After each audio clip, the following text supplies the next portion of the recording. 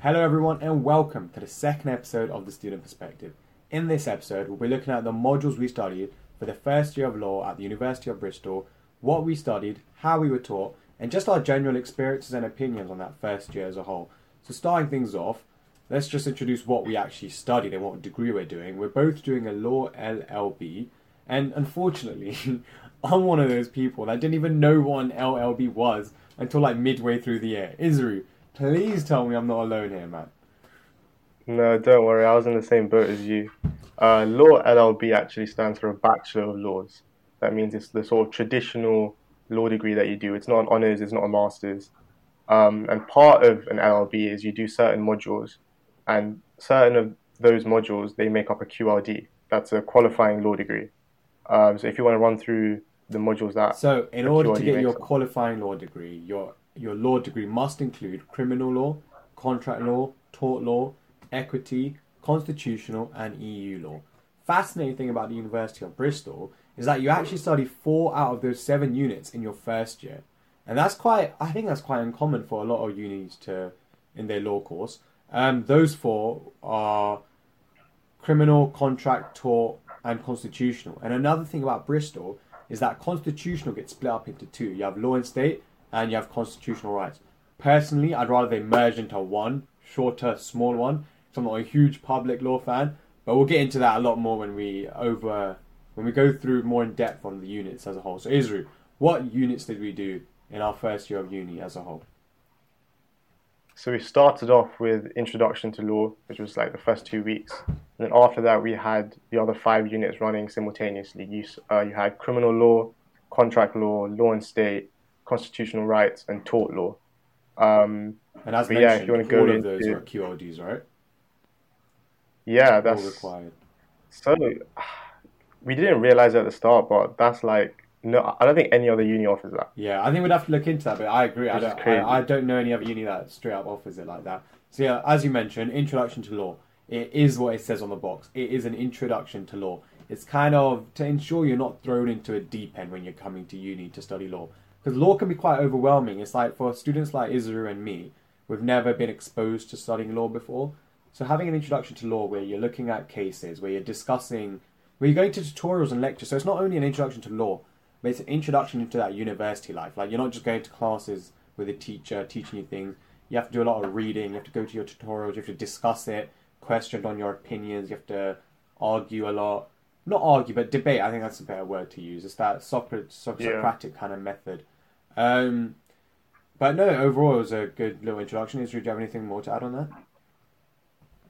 Yeah, and it was also our sort of first time doing coursework at uni, Yeah, which that's was a true. big thing because it's a lot different to exams that we were used to at A level. It's a lot more independent.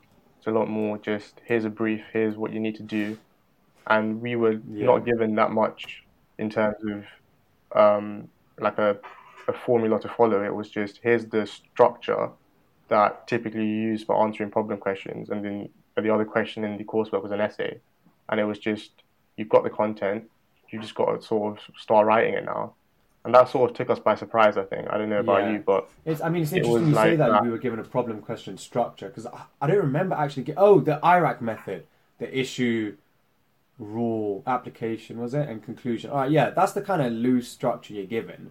Yeah, But like for people like you and me, and I'm sure a lot of the other students, we've never done a law problem question. Essays, I'm sure everyone's done an essay by now. So you kind of know what you do. You get a question or you get a statement, and you have to debate that, argue it one way or another, or a more complex kind of balance. But problem questions are quite different. It's your first exposure to them, and the fact that you're kind of just giving them like, "Here you go. This is a kind of loose structure, and go get it done." I think that was a little bit overwhelming, a little bit, because I remember us two being quite confused. Like, how do we structure this? Do we use subheadings? Do we how, like it was just it's a weird thing to figure out. But as far as how scary it is, it's only a pass fail. There's no real mark, and I think that really helps take away some of that pressure. And it's just one of those things like they're not trying to catch you out here. They're just trying to see if you can do the basics. Can you write an essay? Can you use your initiative to look at these laws and find a conclusion and apply them? It's kind of like have you woken up to uni life? Because especially if you look at a backdrop of the first 2 weeks, everyone's in freshers. You're getting used to living in a new place away from home. There's a lot of new things, learning to cook again. Maybe not learning to cook, but cooking and balancing, going out, and now uni and all these things. So I guess it's just more of a warm up. Like, here you go, you're at uni. Take 2 weeks to wake up. All right, you're awake. Let's get into the bulk. I think that's what it is, as well as just a overview of what you can expect to study throughout the year, kind of thing. Yeah, I agree. Definitely worth doing. Definitely worth doing. So following that, like Israel mentioned, we went into the bulk of the units.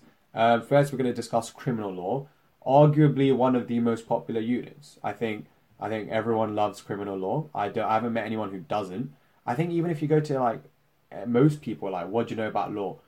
They're gonna say, oh, it's got crime. You see a judge with a gavel saying guilty, guilty, guilty. It's very there's just a natural appeal of criminal law. I think it's something to do with like people listening to true crime podcasts, people watching crime shows, detective shows. There's just a certain appeal and intrigue when it comes to crime and criminal activity that just makes it so appealing. Yeah, absolutely. And it's one of those things where there's a lot more to the surface when you come to criminal law than just the crimes that you know about that have been sort of popularized through Hollywood and movies and TV shows. There's a lot more to uncover when you actually study it. So our course centered around sort of criminal liability, and that is essentially what actually makes you responsible for committing a crime. And it might seem obvious, but you'd be surprised at the lengths that the law goes to actually convict someone, and what fine details can separate someone being guilty or not, and not. And then you talk about the role of intention, whether you actually intend to commit the crime that you go on to do. That plays a massive role um, in sorting out two Latin phrases called the mens rea, which is like the mental element of a crime, and the actus reus, which is sort of the act of actually committing the crime. And you need to have both of those two aspects working together in order for you to actually commit the crime. One on its own is just not enough. So it was that sort of deeper understanding that we cultivated in our first year that it was like, whoa, this is one of the more interesting bits of law, just maybe because of the types of crimes and the types of laws that we went on to uncover in criminal law, but just the amount of fascination that we had about just the interesting types of crimes you can commit and that we studied in our first year. Yeah, so some of those things that you're mentioning crime-wise, you look at types of homicide. That's one of the big things, one of the most interesting. Homicide, effectively, you're talking about murders and manslaughter. And the central difference between those two is if it's someone's committed a murder, you're given a life sentence. There's no questioning. You've committed murder, which is like you killed someone, you intended to do it, without the other stuff of defenses. That is murder. And then you're given a mandatory life sentence. And when you're looking at manslaughter, where it's more like you might not have intended to do it, but someone still died. So if I was to punch Israel in the head really hard, with no intention to kill him, just to cause him or pain, and he dies from that, that would be constructive act manslaughter, depending on other things, of course. But with manslaughter, there's no mandatory life sentence. The judge has some sort of discretion to choose what life sentence he thinks. Not life sentence. Sorry, what sentencing the judge thinks you deserve. It's not as straightforward or black or white as now. You killed someone, mandatory life sentence. That's murder, and manslaughter differs from that.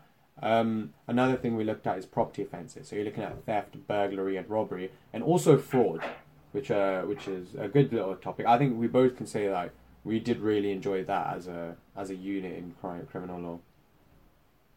The property offences, I took a shine to, just because the at the level of requirements that you need to commit something like theft. Like, before I studied law, I always thought theft was just taking something that didn't belong to you, and then you realize that theft actually has sort of five elements, and you can satisfy one of those elements without actually thinking that you're actually committing a crime. You can pick something up that doesn't belong to you, and you've satisfied one of those elements.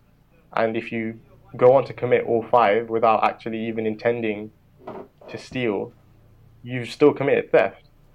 It's Yeah, there's a case like that, isn't there? Where there was a worker in a shop that, well, he had an intention to steal something later on, so he moved the item in the store to steal later on, but that was still regarded as theft because he appropriated the rights of an owner by moving the item for later. Yeah, it was he. Even though the physical appropriation was to steal it the second time round, just by moving it, that counted as a first appropriation. And that just goes to show the depth that criminal law offers in terms of study. and just how interesting you like the differences are in terms of what you can actually do and what the law actually expands to allow. Yeah, I think, and another two units you study within that. Well, these are just two of the more highlighted ones. Sexual assault is one, and general assault. So you're looking at battery and assault and, well, non-fatal offences. But criminal law overall, very enjoyable, very enjoyable. I think the thing is that kind of stood out to me with criminal law quite a bit is some of the cases are really quite disturbing. Really disturbing. I think there's certain ones that really stick out to me. Like I don't know. It's interesting to learn Brown about was a big one. because it piques your interest. But then I can't think of any specific ones right now. But in general, there are some ones that just really like. How can you do that? Like, oh, wasn't there a father that got angry at his son for crying and he threw him against a wall? Yeah, and then he killed him because he was trying to get him to stop crying. Yeah, and it's like some of these things they open your eyes to the reality of the world. Obviously, we're not. I hope no one is living a life like that. We're quite sheltered from stuff like that. So when you learn about criminal law, you're kind of exposed to a darker side of humanity, and I guess that's where a lot of the intrigue comes from as well. It's like you're finding out something new, and you're getting a real exposure into this darker side, and that's just intriguing. So yeah, and also another thing Yeah, that's quite that's quite. Yeah, sorry, go on. I feel like with criminal law, one of the big overlaps is sort of with like morality, and that is Yeah, like the role of intention. It really increases the focus on that. There's a lot of academic writing that you go through just in your textbooks, just about like what crimes are moral, what yeah. punishments are moral, and if the punishment fits the crime, just in general or specifically to certain aspects of criminal law, which is like another avenue that you can go down and research as part of tutorials that we had to do, which was really interesting. Yeah. Well, moving on from criminal law, which is obviously one of the favourites, to one that is definitely not one of the favourites. I don't think it is for you or me, and that is law and state. This is one of the ones that comes under that constitutional branch. This is more political in nature. It's public law. You're looking at government, public bodies, how the judiciary interacts with with parliament and the executive, and how that fits into the image of a government overall. And you're really looking at how they're held accountable, how they interact, the relationship, and just the general constitutional foundation of the UK in from a legal perspective, but also while maintaining that political focus. And I mean, yeah, I mean, I know you're not the biggest fan, and I know I'm not either. So Yeah, it's one of those where if you studied politics or you have an interest in politics, yeah, it's definitely something that you'll take more of a shine to. It's one of those where it is difficult initially because there's so much processes and so much things that you have to learn and understand. But if you're someone who's in the know-how, or even if you had no knowledge of it, by the end of it, you appreciate what you actually take from it, which is more of a background understanding of how things work, how the different mechanisms of yeah, government work, how that interacts with courts and how laws are made, especially in the UK. yeah. And that gives you like an overview of the legal landscape of the UK more at a institutional level, Yeah, I which I agree thought was with you interesting. when you say like if you have a natural interest in politics, it's something you will definitely enjoy. And I think like for me, I've never been too into politics. I've tried to get into it, but I get into it for a bit and then it's like it's not my thing. I don't know. But there's things that you miss out on conversations in that subject as a whole. Like I remember when we were learning about special advisors, right? There was a discussion going on within my seminar how Dominic Cummings, Boris Johnson's special advisor, runs the country behind the scenes. And I'm looking at the conversation like, what are they talking about? I don't know what the hell's going on. Who's Dominic Cummings? And I was just so lost about like now that the whole him driving to was it Bernard Castle or wherever he drove to, and all this thinking Yeah, about oh he's a special advisor, Boris should fire him. Oh no, Boris is under his control. Now I know what it means. So I think law and state brings in it really does bring in that political thing, not just about bigger things like government and stuff like that, and like the judiciary. You're also looking at little things like how special advisors influence policy and what their role is in the broader image of a government and the constitution. And when you kind of see those things pairing up with what you're seeing on the news, is it really allows you to zoom out and appreciate the subject. I did not like this subject a lot of the time, but when things like that, when the theory you're studying clicks with the reality you're seeing on the news, there's just something quite appealing about that. There's something that's like, oh, I'm glad I learned that because now this pairs with that, and poof, it makes sense. It's like a eureka kind of moment, you know. It's just, it's very it's satisfying. It's very satisfying to have them match up. Especially since like a lot of the news that was happening whilst we were at uni was focused around Brexit, and Brexit plays a massive role in our law and state unit. There were multiple lectures, multiple tutorials on it. And we were actually, our first ever lecture at Bristol was happening the day of the second Miller case, Miller number 2. Yeah. Which was like a massive law case that a bunch of the law and state professors were sort of tweeting about and talking about behind the scenes, and they were getting all excited. And we were sitting there like, what are they talking about? Like, how are they so excited about just this court case that's going on? And then we went on to study and realized, oh, this is why it's so important, just for Brexit and the country in general. And I think that again just comes back to how much of an interest you take into politics anyway, because I'm sure many of the students who have a political background, or as in studied politics and just enjoy politics in general, they're going to know of what's going on with Brexit, because a lot of people do keep up with that. A lot of people are in the know-how about this, what's going on with Brexit. Oh, the government's been challenged this way, it's going to go to court, how is this going to... So for them to learn something or be able to bring that passion for politics into a subject, this will just naturally align with their interests and it will just work great for them.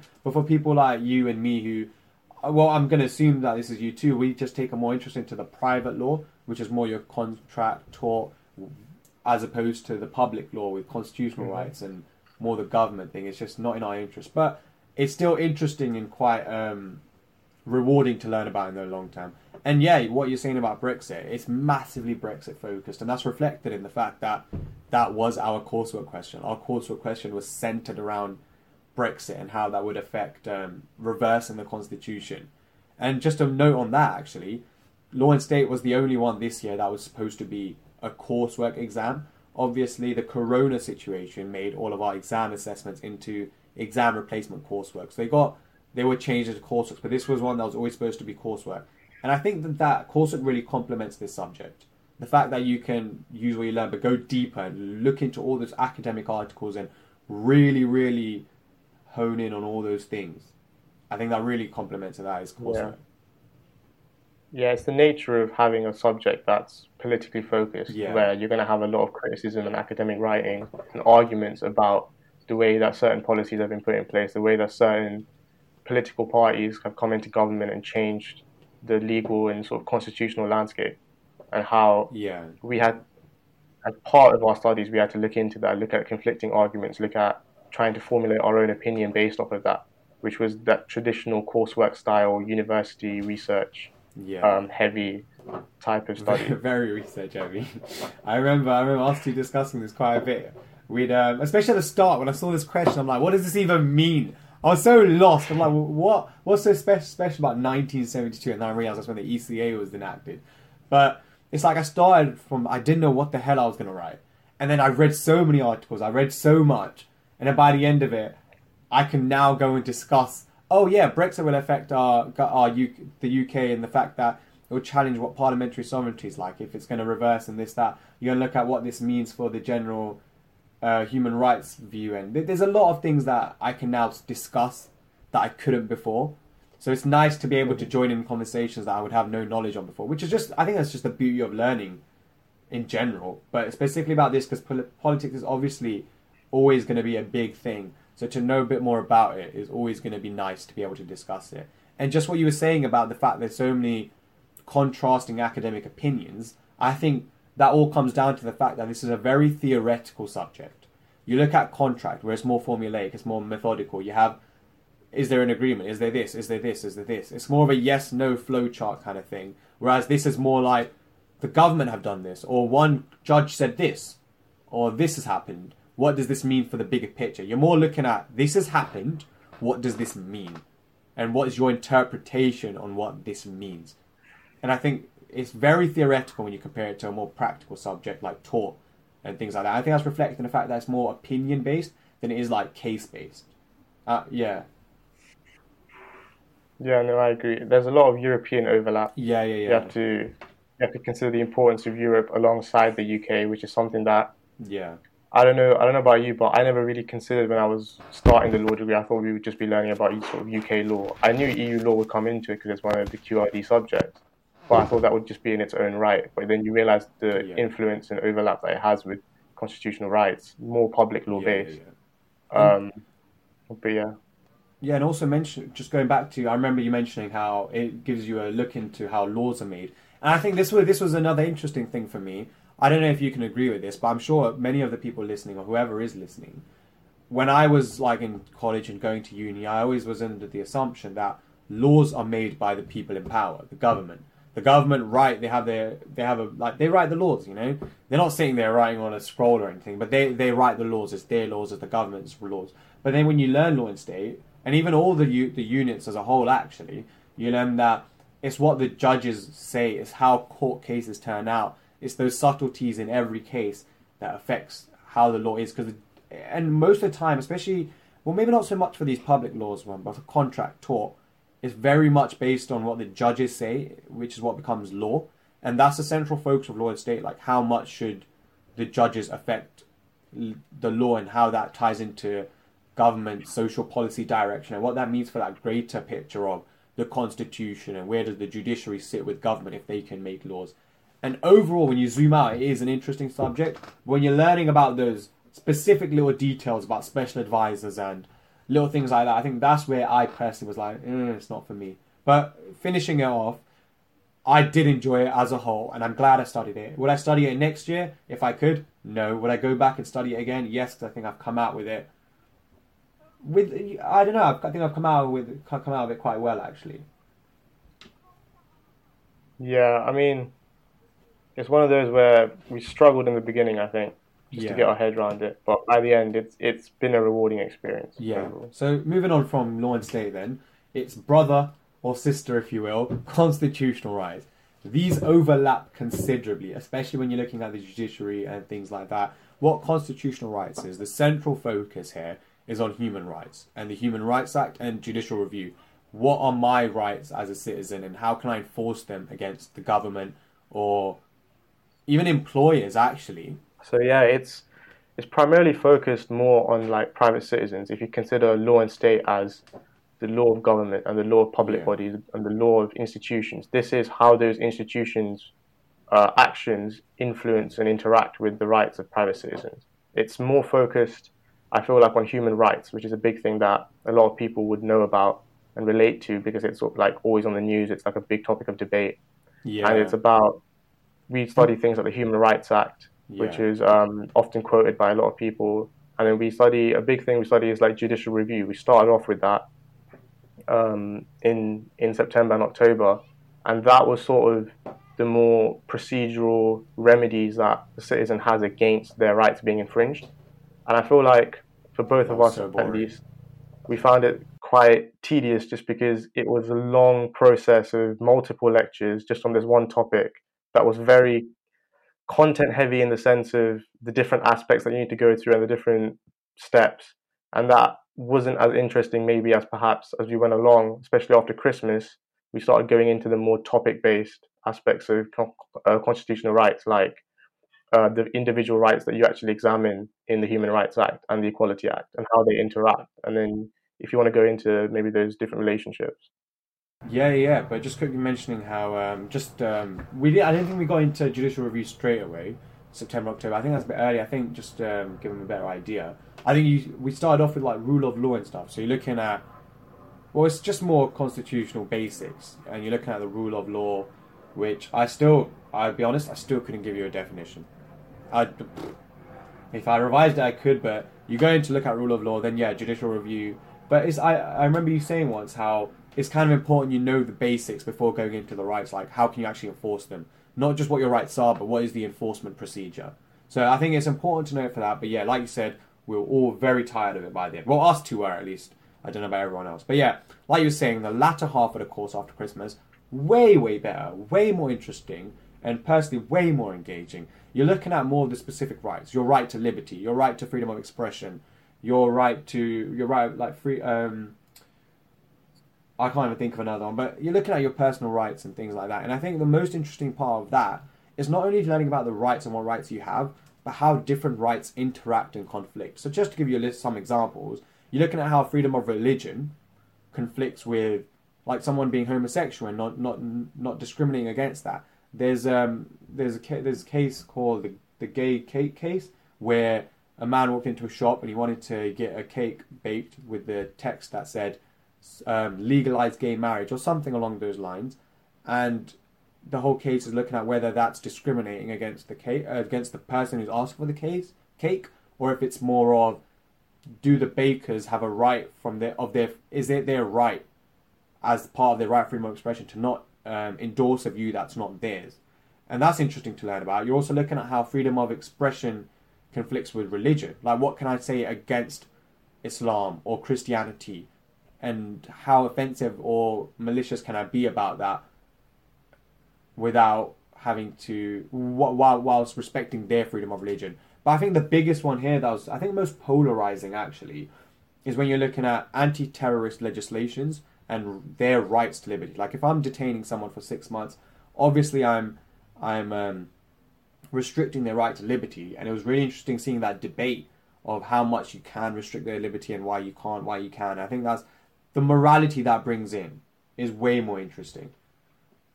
Yeah, because I mean, just for us in terms of what we studied a lot of the conflicts in I think it was Northern Ireland, right? And how prisoners In were history, detained by a lot of the troubles. by the UK, and how that went on to influence like legislation that was brought in terms of periods of like people being detained, and Yeah, how sort of it was almost like impact legislation was brought in at a short term level to rapidly change the way that people were detained, and how that influenced whether their human rights were actually being infringed, and the relationship between that and the fact that the Human Rights Act hadn't been passed, and how I remember a lot of debates happening in tutorials where people were discussing what the outcome of those cases would have been if the Human Rights Act was in force at the time, and the different judgments that could have happened if more recent legislation, more liberal legislation, had been passed. That was an yeah, interesting avenue for debate, I felt like. yeah. Well, just to wrap this up anyway, constitutional rights, and we've got to mention this, criminal law and constitutional rights, unlike law and state, is an exam assessment. We would have had to sit an exam. Unfortunately, because of coronavirus, that got changed to a coursework-based thing, but we still had the same layout. So what that looks like is you're given a list of essay questions, maybe like 4 or 5, and a list of scenarios where you'd have to apply the law, and those are problem questions. For criminal law, you'd have to do one essay question, a statement and write an essay, and a problem question. Same with constitutional rights here. You'd have to do one problem question and one essay. And just comparing that to contract and tort for a minute, they are more, the fact how we were mentioning how they're more methodical and more structured, they have a more, you could do 2 problem questions, which we will go on to discuss, and we're going to get onto that now.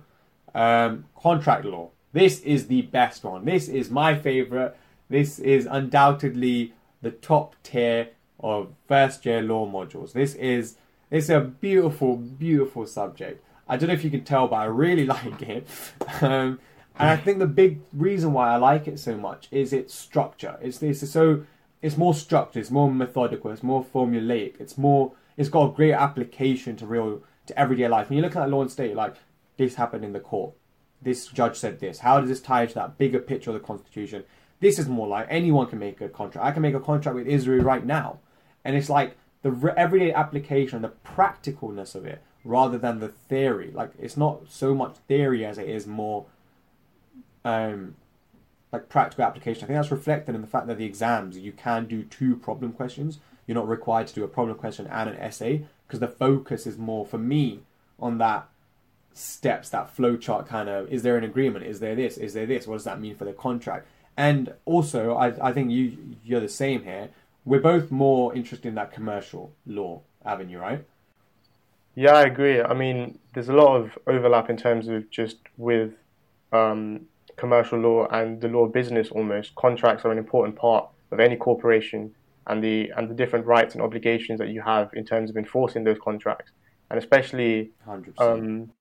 Just recently in terms of events with coronavirus, we like one of the topics we go on to study in first year is frustration. That's when an event happens that prevents parties to a contract from performing their obligations. And one of the the biggest, most probably widespread effects of that was the coronavirus. A lot of people would have made contracts to perform certain obligations over the summer, and then a pandemic hits, and now suddenly they can't do any of those. And it's about what remedies are available for the parties, what terms did the parties start those contracts on, the presence of Yeah, the exclusion clauses clauses in those that contracts, protect and them and things as well. yeah, protects interest, protects rights. If money had already exchanged hands, what consideration was given already? What part of that would be returned to the parties that paid? There's a lot of practical Yeah, application with the subject, and it's a lot broader, I feel like, than public law, which centers around the yeah, UK. This is more internationally applicable. yeah. I think I agree. Actually, yeah, it has got a broader application. It's just it is more appealing if you have a greater interest in commercial law and things like that in business and finance and just things like that. I think, but also Hmm. just talking about it as a from a like a more foundational viewpoint, it's all about agreements. That I think we can both agree that's probably the Yeah. center of contractual law. You're looking at is there an agreement? So you're first looking at is there an offer? Have I made an offer? Let's say Israel and I we're going to make a contract. Have I offered him something? All right. No, have I made an offer? All right. Has he accepted the offer? But you're also looking at is there intention to create legal relations? So just to put that into perspective, if I'm making an agreement with my mum, like mum, can you give me £5 if I clean my room? If she agrees to that, I'm sure we can both agree there was no agreement for us to be for that to be binding in the law. We were just talking as a mother and son. It's more domestic. It's not formal. So you also need to have that intention to create legal relations to prevent the law, like going into someone's home and like putting legal laws in someone's home. The law doesn't want to do that, and that's reflected in that. And finally, you're looking at is there consideration? Have I? And I think a judge put it like one person needs to make a loss while one needs to make a benefit. What am I losing? What's he benefiting? Or what am I giving? What is he giving? So you're looking at that's the foundational point of a contract. Yeah, it's just if we just build upon that, you're talking about offer acceptance. There's so much more than just a standard offer. You can have offers that aren't Yeah, necessarily made verbally. You can have offers that are rescinded, and if that offer still stands, depending on how that offer was revoked, you have different forms of yeah, acceptance. yeah, You have to build on intentions to make legal relations. You've got the difference between commercial settings and a domestic setting. And in what aspect of a domestic setting can a contract actually be yeah, enforceable? Is there a history of a domestic sort of relationship, like a mother and a son, having a formal business relationship? In that sense, you could argue that they probably have a more of a chance of enforcing that contract in court. There's just so much branching off that you could do with these different things. yeah. And you mentioning that, I think you bring up a good point, actually, a very important point. How you said, is there a history of a mother and son having a business relationship? And I think that's a big point of contract law, which you will come to know, is that it's not what a governor, or sorry, an MP has written. It's has there been a case like that in the past? What has the outcome been? And what is the new precedent that is Hmm. set? And I think it's really good you mentioned that because I think that is a point we need to touch on. This is very focused on has there been a case like that in the past? How much do the facts of that case match up with the facts of the current situation? And from that, you can kind of predict the outcome to an extent. How much does it match with that? And what does that mean for your case? So yeah, that's a big point to bring up. That's a very Yeah, big because I point. feel like as much as people think that law is made up of sort of MPs and politicians creating new laws through statutes, a lot of that, a lot of just people in government are very reluctant to create new laws just off the cuff. That creates a whole more problems than it Yeah, solves, I feel like. Case law and the development of case law, yeah, it shows you the importance that a judge and the wider role of the judiciary has. They've got to interpret what, and it yeah, could be a century old principle. They have to interpret that in light of the modern day, how technology advances and how that affects how that principle could be. It could be a written letter yeah. compared to an email, and what similarities are there, what differences, can the same law still be applied, or is there enough reason for new reform to be brought into that law? There's a lot of sort of that kind of thing. And it's yeah, yeah, and that's a very interesting thing, and that's a beautiful point about the law. The law is very dynamic. I think a lot of people are, and well, I was under the assumption, a lot of people told me before uni, oh, you're gonna have to read a lot of old books, you're gonna have to read a lot of this, you're gonna have to read a lot of that, and it's like, it's really not that. There is a lot of new things because you have to consider like back in the day, a lot of contracts might be made face to face, or I'd be sending Israel a letter, he'd be sending me a letter back. Whereas now, I can email him, and that's instant. What does that mean for acceptance? Is that the same as writing a letter, or is that the same as us being face to face? Yeah, because there's a lot of the law has to go with the times, and on top of that, that also brings in how much of a say should judges actually have? Like you said, what does that mean for the judiciary, and what does that mean for its relationship with like creating laws and just them interpreting the laws? And I feel like the law has to progress with times, but then the judges also have to somewhat stay in a constrained area of not going too far with it. But they also have to go too far with it. This is different from public law. Public law, they are a bit more restricted. But I think in private law, they have greater freedom to go and make those decisions. But they have to keep it in line with that social direction, social policy the government are advancing and where the times are. Yeah, it's interesting because when laws are made, they often have certain sort of clauses within the law that allow for certain aspects or circumstances to be brought into consideration in relation to the facts of that law. But the issue with the rate that technology is advancing and the rate that different types of individual circumstances can interact with that makes it difficult. There's no defined application that can happen when the law is hundreds of years old and hasn't been changed. And that I suppose adds to the importance of cases and remedies and legal representation in general. You need to have a strong legal argument when you're making these kind of civil cases, because if it does fail initially, you need to address a different point of law when you appeal. And you can have multiple appeals, and I feel like there's a general trend, I don't know if you agree, where the higher up you go in the appeal process, the more likely you are that judges will be inclined to create a new branch of case law that's evolving on from that old law. Well, yeah, I guess that just does come down to how unique the argument is and how old the law is. Because if you're looking at a really old law, and this is a unique case that hasn't been seen before, then it's much more likely the law will change to adapt to that more unique and more modern situation. It will go up to the Supreme Court where they'll be like, this law is very old, it doesn't really solve our situation in modern times, it's outdated, we need to modernize it. And then they will, like, obviously you have to go higher up in order for that to happen, because a lower court can't reverse what a Supreme Court has done regardless of how old it is. So yeah, I agree. Or not even Supreme Court, back then it was the House of Lords, but the same kind of top court idea. So yeah, you have to go higher up to do that, and when you do get to that high point, there's a high chance of that law being turned around. And I think with modern times it has to do that in order to keep up. But it's also, I like how you mentioned how your argument is so important, and I think that's key here. I always there's no right or wrong in law. There's not, well, there is if you get a law completely wrong. You quote the law wrong, yeah. Wrong. But in terms of when you're doing a problem question, you're not your examiners aren't looking for, is this correct law? Is this correct law? Is this correct law? To an extent they are, but it's more of, what do you know about the case? What do you know about the law? How does that match your current scenario? And how well can you argue that it does? Because it's not as, law is very, very far from being black and white. It's very grey. It's very grey. You're looking at, how does this match with your case? How can you construe this to match your case? Where's the argument? Where do they align? And I think I was having this discussion with a friend, and they were saying how, it was coursework. Your exam was coursework. That's easy. Just look up the law and bing, bang, bosh, you're done. But it was like, you can look at the law all you want, but unless you understand the laws and unless you know where to find the cases and to find the precedent, you can't apply it to your scenario, because there's very, very little subtleties that can change the outcome massively. It's like, if we talk about one of the subunits you do is a mistake. You can make a mistake as to the identity of the person you're working with. And one of the big cases there is Shogun Finance. And in that case, the judge made a distinction between a face-to-face transaction, contract, and what's the other one? Just non-face-to-face, right? Yeah, it was like, I think for that case it was through a letter, but it's more sort of probably over the phone now. Right.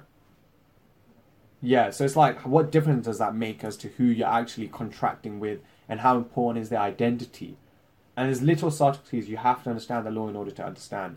But as I mentioned, mistake is one of those subunits. I personally kind of really enjoyed this. This did actually come up in our problem question in our coursework.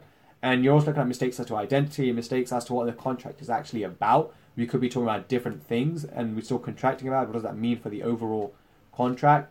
And yeah, contract law, definitely one of the top favorites. Yeah, totally. And And maybe part of that is actually I loved my tutor. yeah, I feel like it goes My tutor without was saying great. that the type of teachers and lectures and lecturers that you have for certain subjects, they do influence your enjoyment. Just Yeah, because, 100%. not to like hate on any lecturers or tutors at the University of Bristol, but there are some that just naturally communicate the content to first time students a lot easier than, or a lot better than certain others. It doesn't detract from their Right. teaching ability, I don't think. It's Yeah. more just you take a shine to certain lecturers and certain tutors, and that adds to sort of the enjoyment that you get out of each subject. Yeah, it's just they have different approaches, and the approach that my contract tutor had is so obviously you set a reading list, right, and you do your reading. And personally, for me, and I think you were the same. I mean, we both were the same until like the last month or two, where we just were decided not to do it. You're getting a reading list, you have a textbook to read, and you have to make notes. So I would make my notes. I'd go to my tutorial, and you have to answer the question. I make my notes, and I have it set out on my thing. And he kind of went through the reading somewhat, but he done it in a way that it's not only have you read this, have you understood this, and he'll question you more on it and dig, just tap in a bit deeper. And he'd go through scenarios, and it's really about challenging your ideas, challenging your understanding, and having an open discussion. Whereas some of my other ones, I don't want to mention anyone here specifically, but one of the tutors I'm thinking about was very, very, I don't know how to describe it. I'd say strict kind of thing, but not strict, but strict to his method. It's like he'll pick who says what. He'll ask the specific question, and if you're not picked, you don't speak. It's very. I think it was for me. It was kind of like Mm, a primary school classroom, like not even hands up. It's like you're speaking, no one else speak. Well, yes. What's the answer? Yes. Okay. It was more like that, and that didn't sit right. I'd prefer the open discussion, the more debatey kind of method. So I think it does come down to the method and the teaching and who your yeah. tutor is. And I guess some of that's just luck and how much you enjoy their teaching method. But moving on, Isaru, how about you introduce your favorite subunit or So unit even, taught, your module? so taught law was one that I really enjoyed, just because I feel like it's got the positives of contract law in this in the way that it's more procedural and more structured than some of the other Yeah, ones, but the application to everyday life is immense. I feel like it's just so interesting. There's a lot of overlap with medical law, and it actually influenced why I chose medical law as a unit for second year. It's got that interesting criminal aspect of things that happen every day in the street around you when you're walking home, and you notice it, but you don't actually realize that, oh, that is technically a law being broken. That's technically someone's obligation being broken, and the whole yeah, nature of tort sort of revolves around this idea of a duty of care. Certain relationships, be it sort of yeah, informal or formal, you've got a duty of care. You've got care obligations attached to it, like a mother and a son, a driver and a pedestrian. These are legal yeah, responsibilities yeah, that, if yeah, broken, you can sue in civil court, and that brings in yeah, this whole yeah, idea of like negligence. Negligence is like if you've broken that responsibility, if you've been negligent in your responsibility, and someone in some form has suffered for it, either they've been physically injured or mentally or reputationally. All of this stuff is stuff that you can sue for as a type of legal remedy. And I don't know about you, I think you really took a shine to it just because of like the whole aspect of us sort of investigating and reading about Hillsborough, which was a big thing that came across in talk. yeah. That was one of the things. But just to come back to what you were saying about its everyday application, I totally agree there. It's one of those things, like you said, you're walking around everyday life, you see these things going on. It's like just little things like you walk past a construction site. What, who does that construction? Who do those construction workers owe a duty of care to? If they drop something on my head, they obviously owe me a duty of care. And yes, it's nice. It's really cool exploring that. And like a pedestrian, what? And it's like one of the things with pedestrians and drivers that I didn't learn until coursework is how much of a duty of care a driver has to pedestrians because they're in a very somewhat of a very strong weapon compared to like if I'm standing on the road, someone hits me with a car. I'm very much, despite all the well, I don't have any, but if I did have big muscles, it still didn't help. Its car has me, you know. So it's interesting to see how the law like takes account of these little things and just overall everyday application. But yeah, like you said, it is very, very linked with medical law, and that's obviously one of the reasons you picked, and one of the reasons why I'm debating if I should try and change to do that, which I would love to do actually. And Hillsborough, for all my Liverpool fans out there, it was a big event where there was a tragic event in the stadium where many people died, and that kind of links to tort in the sense of psychiatric harm. Although there was many physical injuries, there's also a lot of mental injuries that came with that. If my brothers and sisters were at the stadium and they suffered, what kind of impact does that have on my mental health? I'm going to become depressed, anxious, and that was very like interesting learning about, because mental illness is a very changing subject in the sense of, if you go back maybe 50 years, it's like if someone's depressed, like, oh, just man up, cheer up, what are you doing? Whereas now people really do appreciate how massive it is. Like if someone's depressed now, or someone's anxious, and you have celebrities coming out, Stormzy, you have all these people coming out to talk about, even the princes, right? Prince Charles and Prince Harry done a whole program on it, and a lot of charity work. The law has to adapt to do that. Yeah, exactly. I feel like that sort of adds to why Hillsborough was so important, because a lot of new law was formed just off of Hillsborough about psychiatric liability. Like, it had never been encountered before where a person would suffer sort of psychiatric illness because of a loss that they'd witnessed, like through a TV or heard over the radio, that they'd suffered these mental illnesses because of hearing of the loss of like a family member or a friend. And it showed how the law is constantly needing to adapt. And especially it showed that sort of that social change, that important social change to become more inclusive of things that perhaps in the past were like more, it was sort of brushed under the rug, to be honest with you. Yeah. Just 100%. Because of the type of cases that were brought forth were too few and far between for necessary reform to have taken place. But for something like Hillsborough, although tragic in the sense that so many people died, it was so many people to the point that this stuff couldn't go ignored anymore. And it showed how the law needed to reform in order to reflect that stuff, which I thought was just so important. Yeah, and quite interestingly, if I remember right, Hillsborough actually didn't give too many people compensation for their psychiatric harm, but it did awaken the need for it. Like, if you look at a lot of the cases now, a lot of them are trying to become a bit more inclusive, but it's one of those things where you got to be careful. You can't just go and compensate anyone for any side. Like, you can't just, if I see Isaru getting hit by a car and I'm like mentally disturbed by that, like, some of it seems unfair to just let me compensate from that if it's not the driver's fault, and if I don't really know him either, but obviously we're good friends, but still, how close is that relationship for me to justify, oh yeah, I deserve compensation for you doing that? You gotta let the law can't just help everyone and anyone. It's not a charity at the end of the day kind of thing, but it's hard finding that balance. And on that topic, well, let me just quickly mention how sexual assault is a similar kind of thing. Not sexual assault specifically, but domestic abuse. Mm-hmm. Back then, it was a lot, again, more taboo, more quiet. Now, as more domestic abuse cases come up, more attention is given to it, more protection. The law changes to appreciate the mental harm domestic abuse does to a woman or male, and how that can manifest in criminal law. And the criminal law has to develop with that. And same here, tort has to develop with our emerging opinions and views on mental illness. And that's the beauty of the law. It's very dynamic, and it has to keep up with the times. And it does. And even where it doesn't, it slowly will. Yeah, I feel like we studied that specifically in criminal law about sort of rape law and how that's evolved to become more sort of inclusive of different scenarios, not just the more traditional view that people had where it was only a man that could rape a woman.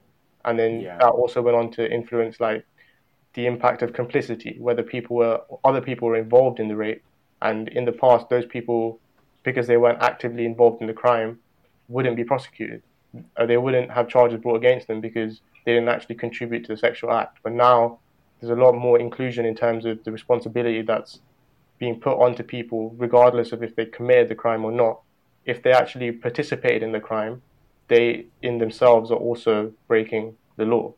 And that sort of adds into the whole aspect of inchoate offences in criminal law, which I know we're focusing more on tort law, but I think it just goes to show how evolution of law is reflected in more responsibility being put in the things that really should have been put on in the past. I feel like it's very evident in tort law. And with us discussing how law changes with current times and current social policy and social opinions, I think a key part of that is what it brings up about the law is the law doesn't operate as a single entity outside of life. Certain cases and certain things, you have to zoom out to understand the why. There's like a criminal law that if they, like there was when you're mentioning inchoate offences and complicity and parasitical accessorial liability, I believe, or the law changed quite drastically, but that was because of a mother who really campaigned for her son. She campaigned against it. She had people supporting her. The tabloids were putting pressure on the courts and the people and the government. And it's like certain parts of the law, when you're just reading the cases, you're not getting that whole picture. You're just reading what they're saying. When you zoom out and you do that extra research, you read that academic article, you read the news, you see the behind the scenes, the greater picture that influences this, the social policy of the time, the reasons why things happen. Like when we're looking at frustration, I'm pretty sure a new law was made in 1940s, I think it was, because they realised, or it was either World War One and World War Two, whichever one. It might be 1940s or the time for World War One, where they made a new law because they anticipated that the World War would mean many contracts couldn't be completed. If you're just reading the law, you're not going to know that. Once you zoom out and you do that little bit extra research, things tie together a lot more, and you get that greater picture of this is why the law has developed like this. This is why the judge made this somewhat landmark decision. And yeah, I think it's very important to zoom out sometimes in order to get that bigger, broader image. Yeah, I totally agree. I feel like it's one of those things where law is one of those subjects where people give it this reputation of being quite boring, being quite stale, being quite reading old books, learning a bunch of text, and then just regurgitating it. Law is a dynamic subject in the sense of everything influences it and it influences everything. It needs to take into consideration politics. It needs to take into consideration history. It needs to take into consideration social arguments, the news, how reform and social events will influence how the law is made. It takes into consideration rights, human rights, how that influences the way nations interact with each other. It talks about the importance of EU and sort of international institutions. Everything is connected sort of through the law. You look at international law and domestic law. Everything is sort of interacting with each other at so many different levels, and that's something that maybe we've only got sort of a flavour for in first year, but it's something that at the end of first year I personally thought it shows you the value of actually going into law. Law degree it shouldn't just be about you going on to pursue a career in like a lucrative career as a lawyer. It should just be about cultivating that understanding of how everything links together. And then you do come out of at least first year with the knowledge that you're more aware of the way that the world works and links together, which I think is really important just for individuals to know. And I think that's it's a slow appreciation kind of thing. There's been many times throughout the year where I've come to you and I've just complained about law. I've done this to my friends. I've done it to I've been like, I hate this so much. But that just is maybe because I'm studying something I don't particularly enjoy. Like maybe there was a lot of law and state or constitutional rights focus where I'd just be like, I don't enjoy this. I don't want to do law. But then when I do contract again, or when I learn something interesting about constitutional, especially when we got to that latter year, learning about morality, I got to bring in my philosophy A level, and I got to explore those arguments in a legal perspective. And when you're looking at zooming in and zooming out in the bigger pictures, and when you come to the end of the year and you reflect on it, law has been a very eye-opening subject. It really opens your eyes. And I agree. Although a lot of people might walk into it like, oh, I'm going to come out with a lucrative job. It's not like that, and it shouldn't be like that. You should pursue it because you genuinely take an interest into what it's teaching. Absolutely. Which is, I guess that's the whole point we're right now bringing this kind of podcast through. It's because we want to show you these are the units you're going to study. This is what you're actually going to study. It's not just a means to an end. It's also, this is what you're going to study. Do you think you will enjoy it? Maybe if you really don't like the way this is taught or anything, maybe go for a different one. Or if something like contract and tort and crim or law and state is like you listen to it and you're like, oh, I love this. It seems so interesting. Then yeah, you should pursue it because it's something you would enjoy studying. Yeah, law. And it's like once you start enjoying the studying, it stops being a chore. Law, I feel like, just in general, but especially at Bristol, because of how many of the subjects we do at first year, which is a QRD, it offers a lot of specialization possibility in second and third year. The amount of optional units that we can go on to pick, you can really specialize into the area of law that you want to go Yeah. into. So if you do take a shy into criminal law and you think, okay, I want to go on to practice criminal law, maybe become like a criminal law barrister, you don't need to think that for 3 years, if you do a traditional law degree, that you're going to be just reading through contract law and reading through contract law textbooks. You can go on to specialize in sort of human rights law, in sort of law and crime in society.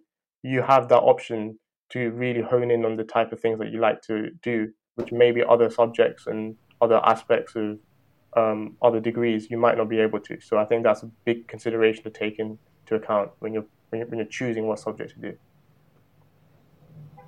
Yeah, so I think we're going to have to wrap it up here, but just because we missed some of these things, I'm going to quickly say them. In tort, you also do occupiers liability, which is really, really interesting. You're looking at what duties you owe to either a visitor and even a trespasser. If I invite someone into my room and they get injured by something faulty that is my fault, they should be allowed to claim for it, and most of the time they do, depending on certain criteria. But what's really interesting about that is if a robber, comes into my room and does something, or attempts to steal something faulty that injures him or her, they have certain rights as well. They can claim against me, even though I didn't invite them there. They're robbing. So it's interesting to learn about that. And although that might seem unfair, you got to look at some kids trespass without having any knowledge they're trespassing. Maybe an old blind person might trespass, and it's unfair if they can't get compensation for being injured by something faulty that they didn't intend to trespass on. So that's just another subject.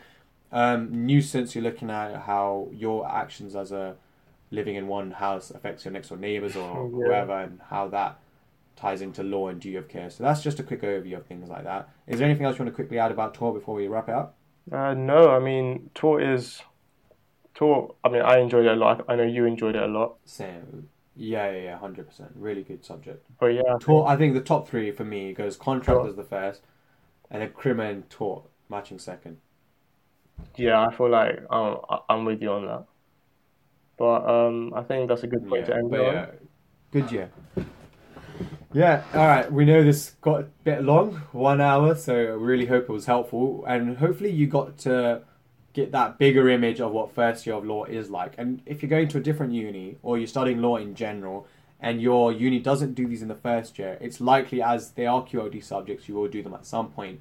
So it's nice, and it will be helpful for you guys to maybe gain understanding of what that subject will consist of for you, and if you will enjoy it, and if you take a shine to it. And even if you don't, maybe it's time maybe when you're listening to it, you're like, all right, I won't enjoy it, let me zoom out of it, see what I can do to make myself enjoy it, what the social background is, and find the links with what you enjoy. Like if you like philosophy, what's the philosophical link with constitutional rights, and maybe this can help you zoom out and help you find an interest in subjects you might not. And overall, it's just like, although you might hate it now and hate that specific topic, eventually by the end of the year, you will appreciate having learned it, and it will tie into a bigger picture that is quite helpful to know and very rewarding to have learned. Very rewarding. Yeah, absolutely. It's really important to go and research in terms of what university you are applying to if you're going to do law and what subjects they offer you in first year, because it's not like a universal formula. Certain universities will prioritize certain subjects just for whatever reason that they choose to, but you will do all the subjects that you need to do for a QRD. But just if 100, yeah. like I hope you can take from this episode at least what it was like for us to do these things, and if it's not something that's offered to you in first year of the university that you choose, you need to keep in mind that this is something that you can go on to choose in second year and third year. And it might be one of those things where having an understanding of law after your first or second year it might even mean that you might enjoy these subjects even more in your third year, for example. So just keep that in mind. And Yeah. yeah, Yeah. So again, massive thank you for listening, and really hope you did enjoy and find it useful. If there's anything you thought you didn't find useful, or anything you really disagree with, or you just want to tell us we're wrong for not liking public law, say it down below. If you're on YouTube, comment. If not, you can reach out to us on Instagram or come to the YouTube video and comment. We'd love to hear from you, even if you're telling us we're wrong for liking contract, but that just can't be true. Yeah, it would really help if you could give us a rating on whatever platform you're on. YouTube, leave a like or a dislike if you didn't like it, and just tell us why. We'd love the criticism. we're starting off. We're hoping this is really helpful for everyone, and we really want to get better and tailor this for you guys. So yeah, thank you for listening. I hope you guys like it or dislike it, subscribe, and just give us feedback, and that you found it useful. That's the central thing of this, honestly. Yeah, and just another thing, if you have any questions specifically about the subjects we've mentioned, because obviously we've recorded for an hour now, and we've covered, I'd say, maybe 20% of each of the subjects in enough detail. If you have any questions about some of the stuff we've talked about, or anything that we haven't talked about that you might think will be included in those subjects, leave in the comment section below. We'll do our best to get back to you. If you want to get in touch with us personally, our social media is linked in the description. And yeah, we're a new podcast. We're just starting out. Ratings are so important for us, just in terms of us, like, just helping us grow. If you think we've done a good job, leave engaging, a like. Like your opinion, Yeah, just gauging what people think. Leave a like, subscribe. It costs nothing, and it really helps us out. But yeah. Yeah, and also one more thing I wanted to say. The following episode will be looking at lectures, seminars, tutorials. So I know we mentioned that, but we didn't go into depth with it. The next episode will hopefully focus on tutorials, seminars, how much work there is, the reading lists, and things like that. So if you thought we just missed that out, it's because we're going to talk about in the next one. So hopefully check that one out to see this is what you do learn, and then next episode will be like how you learn it and how it's taught and things. So yeah, but that's it. See you on in the next one, hopefully. Yeah, tune in. See you guys.